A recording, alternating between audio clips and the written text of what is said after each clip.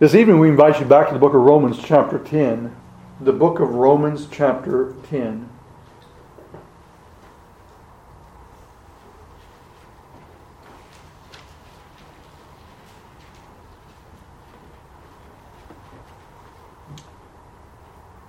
And this evening or this afternoon we're going to read once again that of our text that we had this morning, verse number 1. Romans chapter 10, verse number 1. Brethren, my heart's desire and prayer to God for Israel is that they might be saved. This afternoon I would like to continue on with that of our study on the doctrine of salvation. This morning in our study we considered Paul's heart desire and that of his prayer, and this in respect to the salvation of that of his people. The Jewish people. This afternoon, I want to have us consider several questions in light of what we have here in that of our text. And the first question we've already pretty much answered, and yet there are some things that we would like to share with you with regards to the question. And that question is should we pray for the salvation of the lost? Should we pray for the salvation of the lost? You can understand why I've already said that we've pretty much answered that question, because the answer is, of course, here in that of our text. But then there's a couple other questions that we want to ask along with this question. And the second question is if we are to pray for the lost, how should we pray for the salvation of the lost? You understand why I'm asking this question as we get on further into that of our lesson here tonight. And then lastly, the question, are we praying for the salvation of the lost? Brethren, my heart's desire and prayer to God for Israel is that they might be saved. Considering the first question, should we pray for the salvation of the lost? I would raise a question with regards to that question, and that is, why shouldn't we pray for the salvation of the lost? Why shouldn't we pray for the salvation of the lost? Is it because nothing is in the Word of God that tells us that we should? Is it that there's nothing in the Word of God that tells us that we should? Well, let me just say to you that if we are looking for that of a command in Scripture, or if you're looking for a command in Scripture that distinctly calls for this, you're not going to find a command, thou shalt pray for the salvation of the lost. There is no commandment as such. There are a lot of things, however, that we do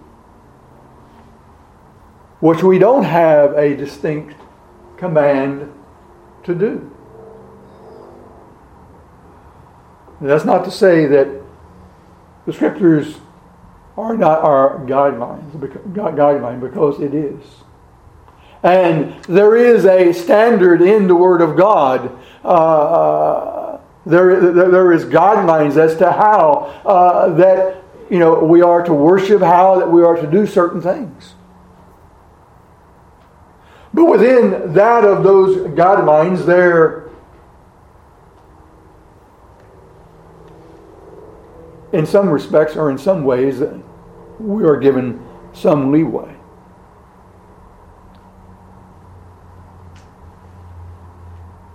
I want us to take, for instance, that of prayer for an example here. And this has nothing to do with that standard that I'm speaking of, per se, or I just recently spoke of. Prayer. We pray, or we're called to pray. We're commanded to pray, aren't we? We're to pray always, Paul tells us. In all things, we're to give thanks. We're to pray without ceasing.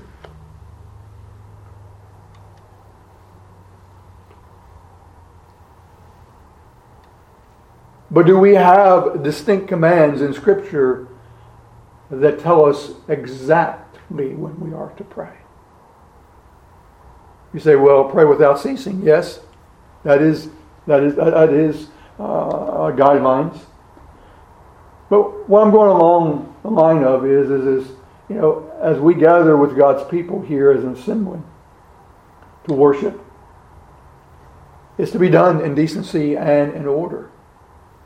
And we do have decency and order as we gather together for worship. I believe that we have that of a very good pattern that we follow in that of our worship services.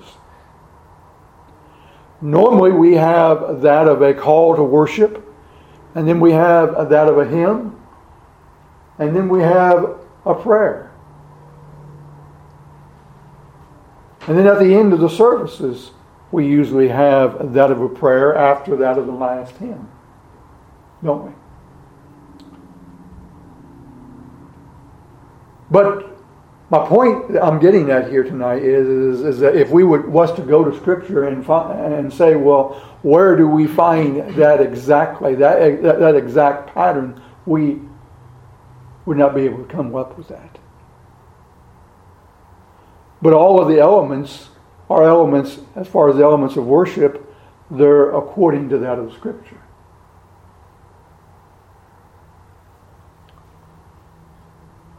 To pray in the beginning of a service and to pray at the end of a service for that of God's blessing is indeed beneficial, is it not? So, if you're looking for a distinct command, thou shalt pray for the salvation of the lost in Scripture, you're not going to find it.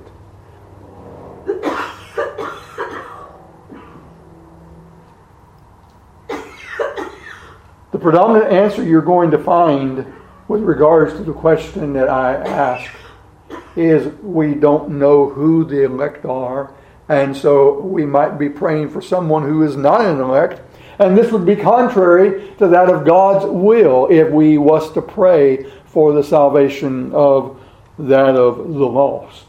Now, you and I all know that that's kind of a ridiculous statement or answer.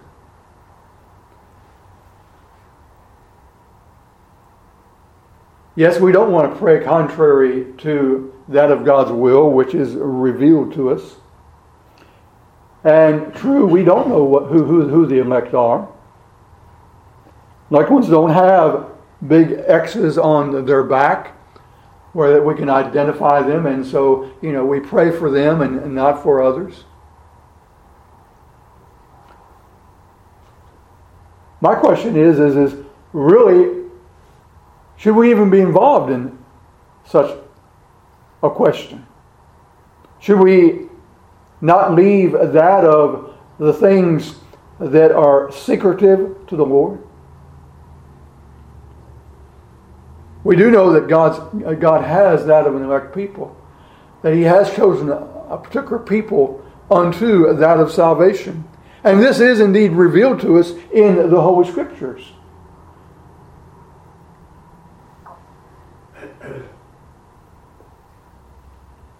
Let's look at that of our text here tonight and see what it gives us, or what light it gives to us. Brethren, my heart's desire and prayer to God for Israel is that they might be saved. Let's ask some questions about that of our text. Did Paul know among the Jewish people who were the elect? No. Just like we don't know who the elect are today. Did Paul not pray here for the Jewish people? Does he not tell us in that of our text, here, brethren, my heart's desire and prayer to God for Israel is that they might be saved? And here's the big question. Was Paul praying contrary to the will of God? We would say to you, the answer to that question is no.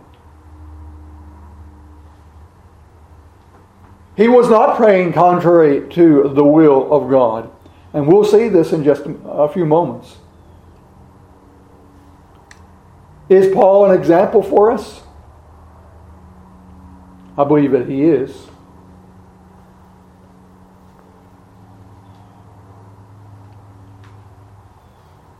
Turn with me back over to Romans chapter 9 for a moment. And let's read the first few verses that are there in the chapter. Paul writes, I say the truth in Christ, I lie not, my conscience also bearing me witness in the Holy Ghost, that I have great heaviness and continued sorrow in my heart. For I could wish that myself was accursed from Christ for my brethren, my kinsmen according to the flesh, who are Israelites, to whom pertaineth the adoption and the glory, and the covenants, and the giving of the law, and the service of God, and the promises, whose are the fathers, and of whom concerning the flesh Christ came, who is over all, God blessed forever. Amen. Here in these verses, the Apostle Paul, as he begins these chapters 9, 10, and 11, which have to do with Israel and that of the salvation of the Jewish people, he begins by saying, I say the truth in Christ, I lie not, my conscience bearing me witness in the Holy Ghost that I have great heaviness and continual sorrow in my heart, for I could wish that myself were accursed from Christ for my brethren. He says, I could wish myself accursed for that of my brethren, according to the flesh. What I want to emphasize here and point out to you is that there were not certain individuals amongst the Jewish people that Paul here was speaking of here. He was speaking of that of his Jewish people as a whole.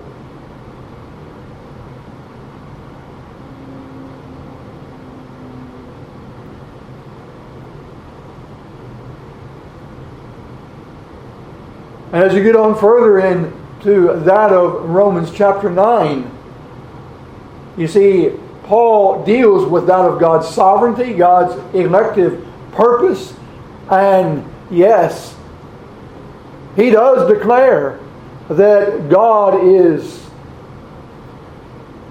sovereign. He's sovereign with His mercy. He's sovereign with that of His love. He hardeneth whom He will, as we read from the 9th chapter here this morning. He shows mercy to whom He will. He has compassion upon whom He will. And then we have that passage there in the 9th chapter. He says, beginning with verse number 18. Let's back up to verse 17. For the Scripture saith unto Pharaoh, even for this same purpose have I raised thee up, that I might show my power in thee, and that my name might be declared throughout all the earth. Therefore hath He mercy on whom He'll have mercy, and whom He hardeneth. Thou wilt say then unto me, why doth he yet find fault? For who has resisted His will? Nay, but, O man, who art thou that repliest against God? Shall the thing formed say to him that formed it, why hast thou made me thus? Hath not the potter power over the clay of the same lump, to make one vessel unto honor and another unto dishonor?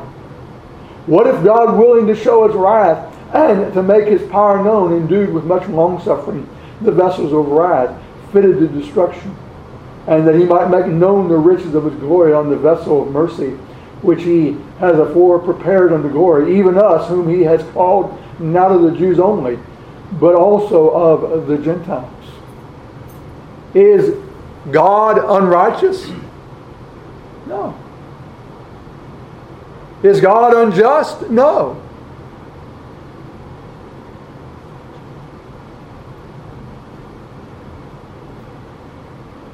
My point here is that Paul, he set forth clearly the fact of God's sovereignty and that of His election here in the 9th chapter.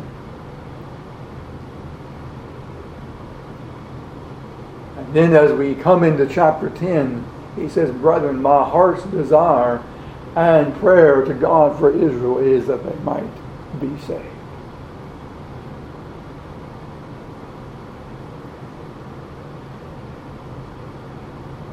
I would invite you to the book of Genesis chapter 18 for a moment. Genesis chapter 18.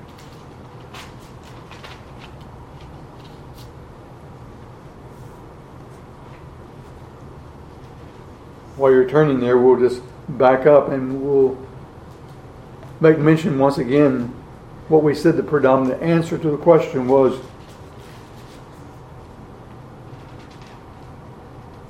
Should we pray for the salvation of the lost?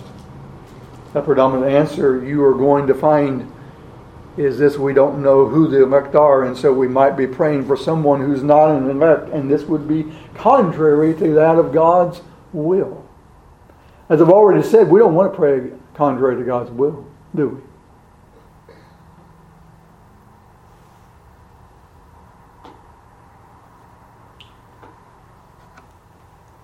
But I would raise the question, do we always know what God's will is in everything?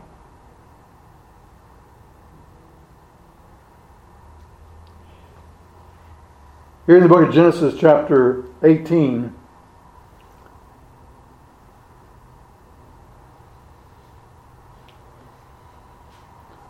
we'll begin reading with verse number 16. It says, and the men rose up from thence and looked toward Sodom, and Abraham went with them to bring them on the way. And the Lord said, shall I hide from Abraham that thing which I do? Seeing that Abraham shall surely become a great and mighty nation, and all the nations of the earth shall be blessed in him. For I know him that he will command his children and his household after him, and they shall keep the way of the Lord, to do justice and judgment, that the Lord may bring upon Abraham that which he has spoken of him. And the Lord said, because the cry of Sodom and Gomorrah is great, and because their sin is very grievous, I will go down now and see whether they have done altogether according to the cry of it, which is coming to me, and if not, I will know.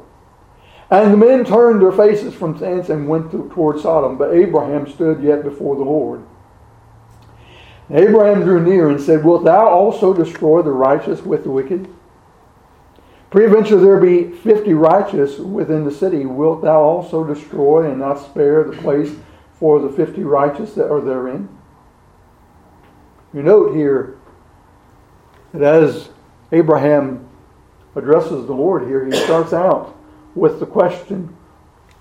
That question is wilt thou destroy the righteous with the wicked? And he begins with that of, if there be 50 people in the city. If there be 50 righteous within the city, wilt thou also destroy and not spare the place for the 50 righteous that are therein? That be far from thee to do after this manner, to slay the righteous with the wicked, and that the righteous should be as the wicked, that be far from thee. Shall not the judge of all the earth do right? And the Lord said, if I find in Sodom 50 righteous within the city, then I will spare all the place for their sakes. And Abraham answered and said, behold, now I have taken upon me to speak unto the Lord, which am but dust and ashes. Peradventure there shall be five of the 50 righteous. Wilt thou destroy all the city for the lack of 5? And he said, if I find there 40 and 5, I will not destroy it. And he spake unto him yet again and said, peradventure there be 40 found there. And he said, I will not do it for 40's sake. And he said unto him, oh, let not the Lord be angry, and I will speak. Peradventure there shall be 30 be found there. And he said, I will not do it if I find 30 there. And he said, behold, now I have taken upon me to speak unto the Lord. Peradventure there shall be 20 found there. And he said, I will not destroy for 20's sake. And he said, oh, let not the Lord be angry, and I will speak yet but this once. Peradventure 10 shall be found there. And he said, I will not destroy it for 10's sake. And the Lord went his way as soon as he had left, communing with Abraham, and Abraham returned unto the place. And you may wonder why I've drawn our attention to that of this passage here. The reason I have drawn our attention to it is that of what is going on here. We have Abraham and the Lord, and we have the Lord revealing unto Abraham what he was about to do.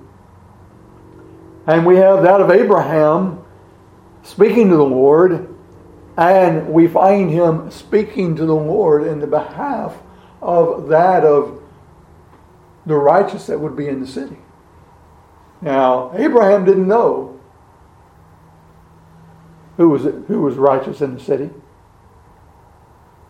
He didn't know how many there were that were righteous in the city, did he? As we look here, Abraham, he keeps on coming back to the Lord. 50, 45, 40, 30, 20, all the way down to that of 10.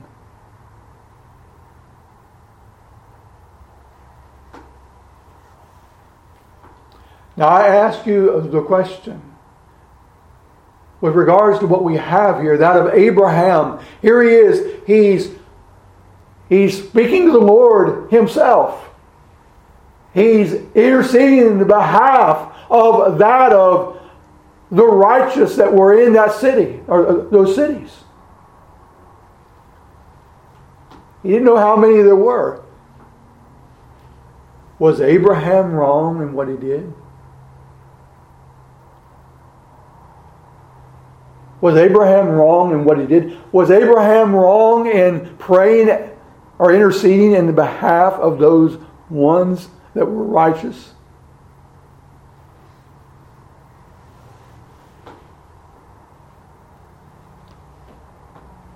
God had revealed certain things unto Abraham, hadn't he? But he hadn't revealed everything to Abraham. The Lord knew exactly who was righteous in those cities. But the Lord knows everything.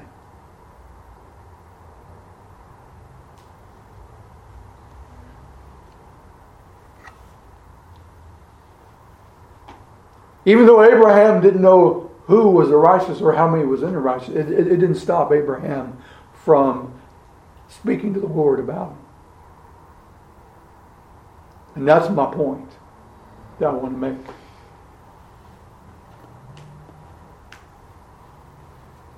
Abraham, he prayed for the righteous. I would suggest to you that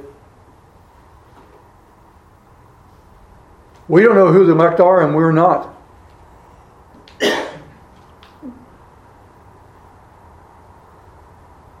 We don't know who the elect are and who are not the elect. But I would suggest to you that we have that of the same situation here. Paul didn't know who the elect were either, but that didn't stop him from praying. For having that of a heartfelt desire and prayer for that of his kin people, and desiring their salvation.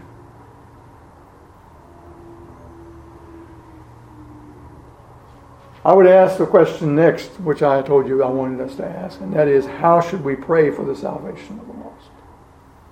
How should we pray for the salvation of the lost? First of all, we should pray for the salvation of the lost in light of that of the will of God. In light of the will of God. We know what the Scriptures tells us, do we not? Do we not know that the Scriptures tells us that God, before the foundation of the world, chose a people for Himself? And those people that He chose them unto salvation. His purpose being to save them.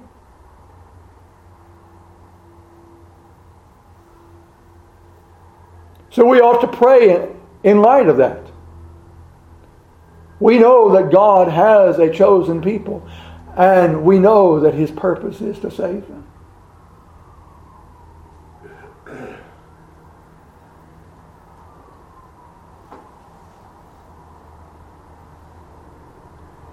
So praying in the light of that of the will of God.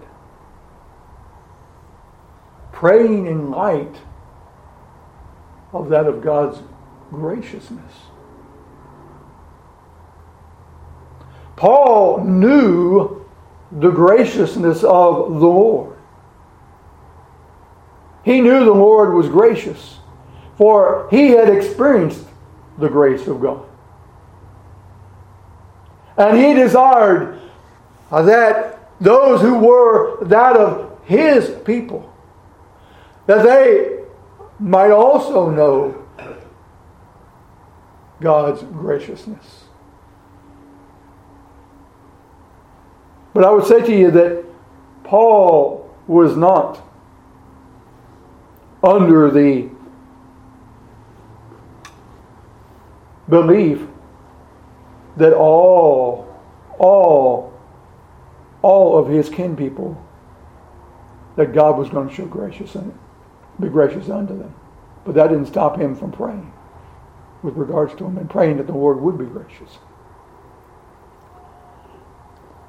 Over in the book of 1 Timothy,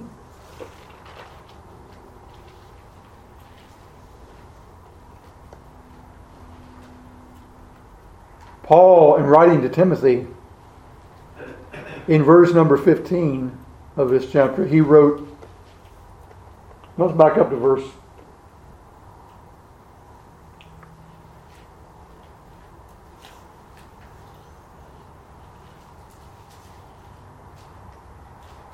12. And I thank Christ Jesus our Lord, who has enabled me, for that he counted me faithful, putting me into the ministry, who was before a blasphemer and a persecutor and injurious, but I obtained mercy, because I did it ignorantly in unbelief. And the grace of our Lord was exceedingly abundant with faith and love, which is in Christ Jesus. This is a faithful saying, and worthy of all acceptation, that Christ Jesus came into the world to save sinners, of whom I am chief. Paul knew that the Lord had been gracious to him, and note how he describes himself, the chief of sinners. And when you do look back upon that of the life of the Apostle Paul, when he was known as Saul, he did some terrible things with respects to that of the Lord and the Lord's people. But God had been gracious to him. And Paul wished, he desired that same grace for that of his people. He prayed in the light of the will of God. He prayed in light of that of God being gracious. And he prayed in light of that of knowing the fact that God is merciful. As we read there in 1 Timothy, this is a faithful saying and worthy of all acceptation, that Christ Jesus came to the world to save sinners, of whom I am chief. Howbeit for this cause I obtained mercy, that in me first Jesus Christ might show forth all long suffering for a pattern to them which should hereafter believe on him to life everlasting. Paul prayed for the salvation of his people in light of that of God's will, knowing what God's will was, in the sense of that of God's purpose, God's plan. He prayed in light of God being gracious, in light of that of God being merciful, and we would say to you, in light of the gospel message. In light of the gospel message. For God so loved the world that he gave his only begotten Son, that whosoever believeth in him should not perish, but have everlasting life. Whosoever believeth in him should not perish, but have everlasting life. Yes, he prayed in light of the gospel message, in light of that of God's wondrous love.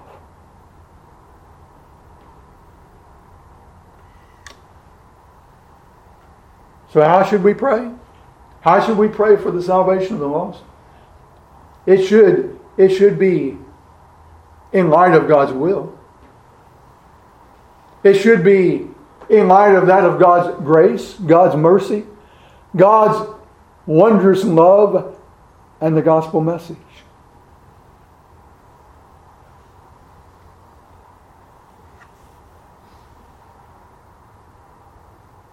And we also ought to do it, beloved, sincerely. Sincerely.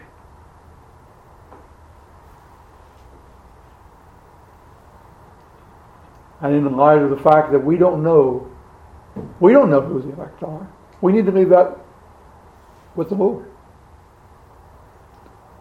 We need to look at that individual, beloved, whoever it might be that we pray for, as that of a dear one that we want to see saved and know the grace and mercy of the Lord.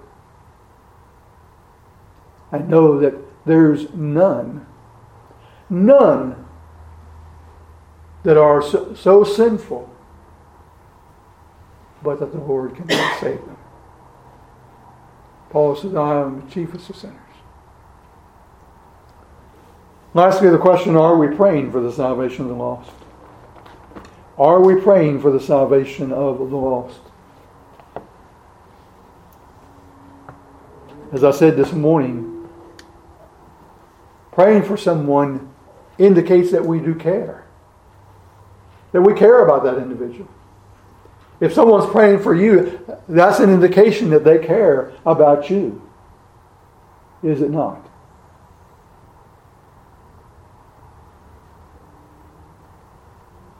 Brethren, my heart's desire and prayer for Israel is that they might be saved.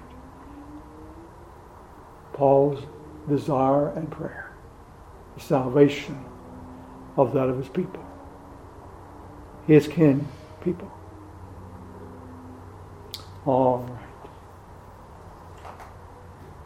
If you still have your bulletin, we'll sing stanza of that old hymn once again. Let's stand.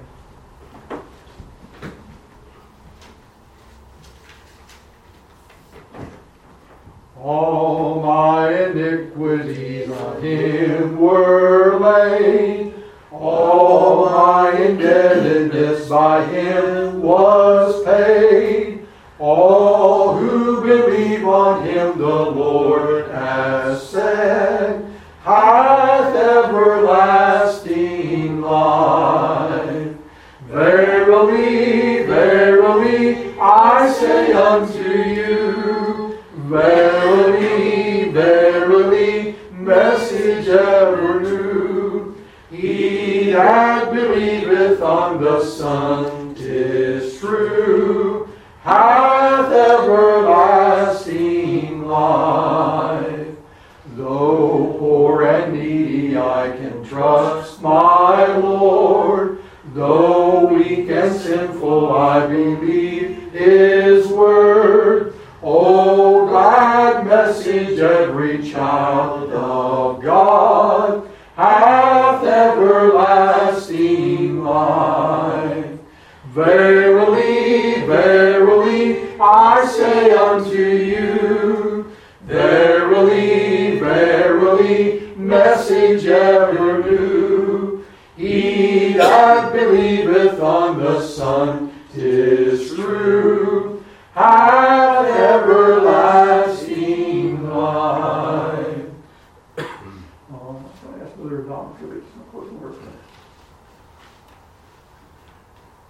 Our dear Heavenly Father, Lord, we come to praise your holy name, Lord, for your love, which came to us first.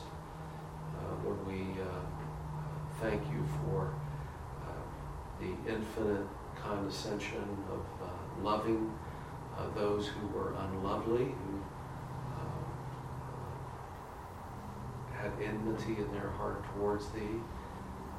Father, we know that we love thee because you first loved us. And Father, for your generosity, Lord, for the gift of thine only begotten Son, and Lord, for the gift of thy Holy Spirit, Lord, for the good news, the gospel that has come to our ears. Lord, we praise you for this. And Father, we pray that the gospel would come to our families' hearts with divine power, to the hearts of people here in this city and throughout our country, and then, Lord, to the ends of the earth. Lord, may your servants, the under-shepherds of our Lord and Savior, may each of them preach and teach with divine power and bring the good news to every creature in the world. Father, you help us to have a testimony, to be light, to be salt.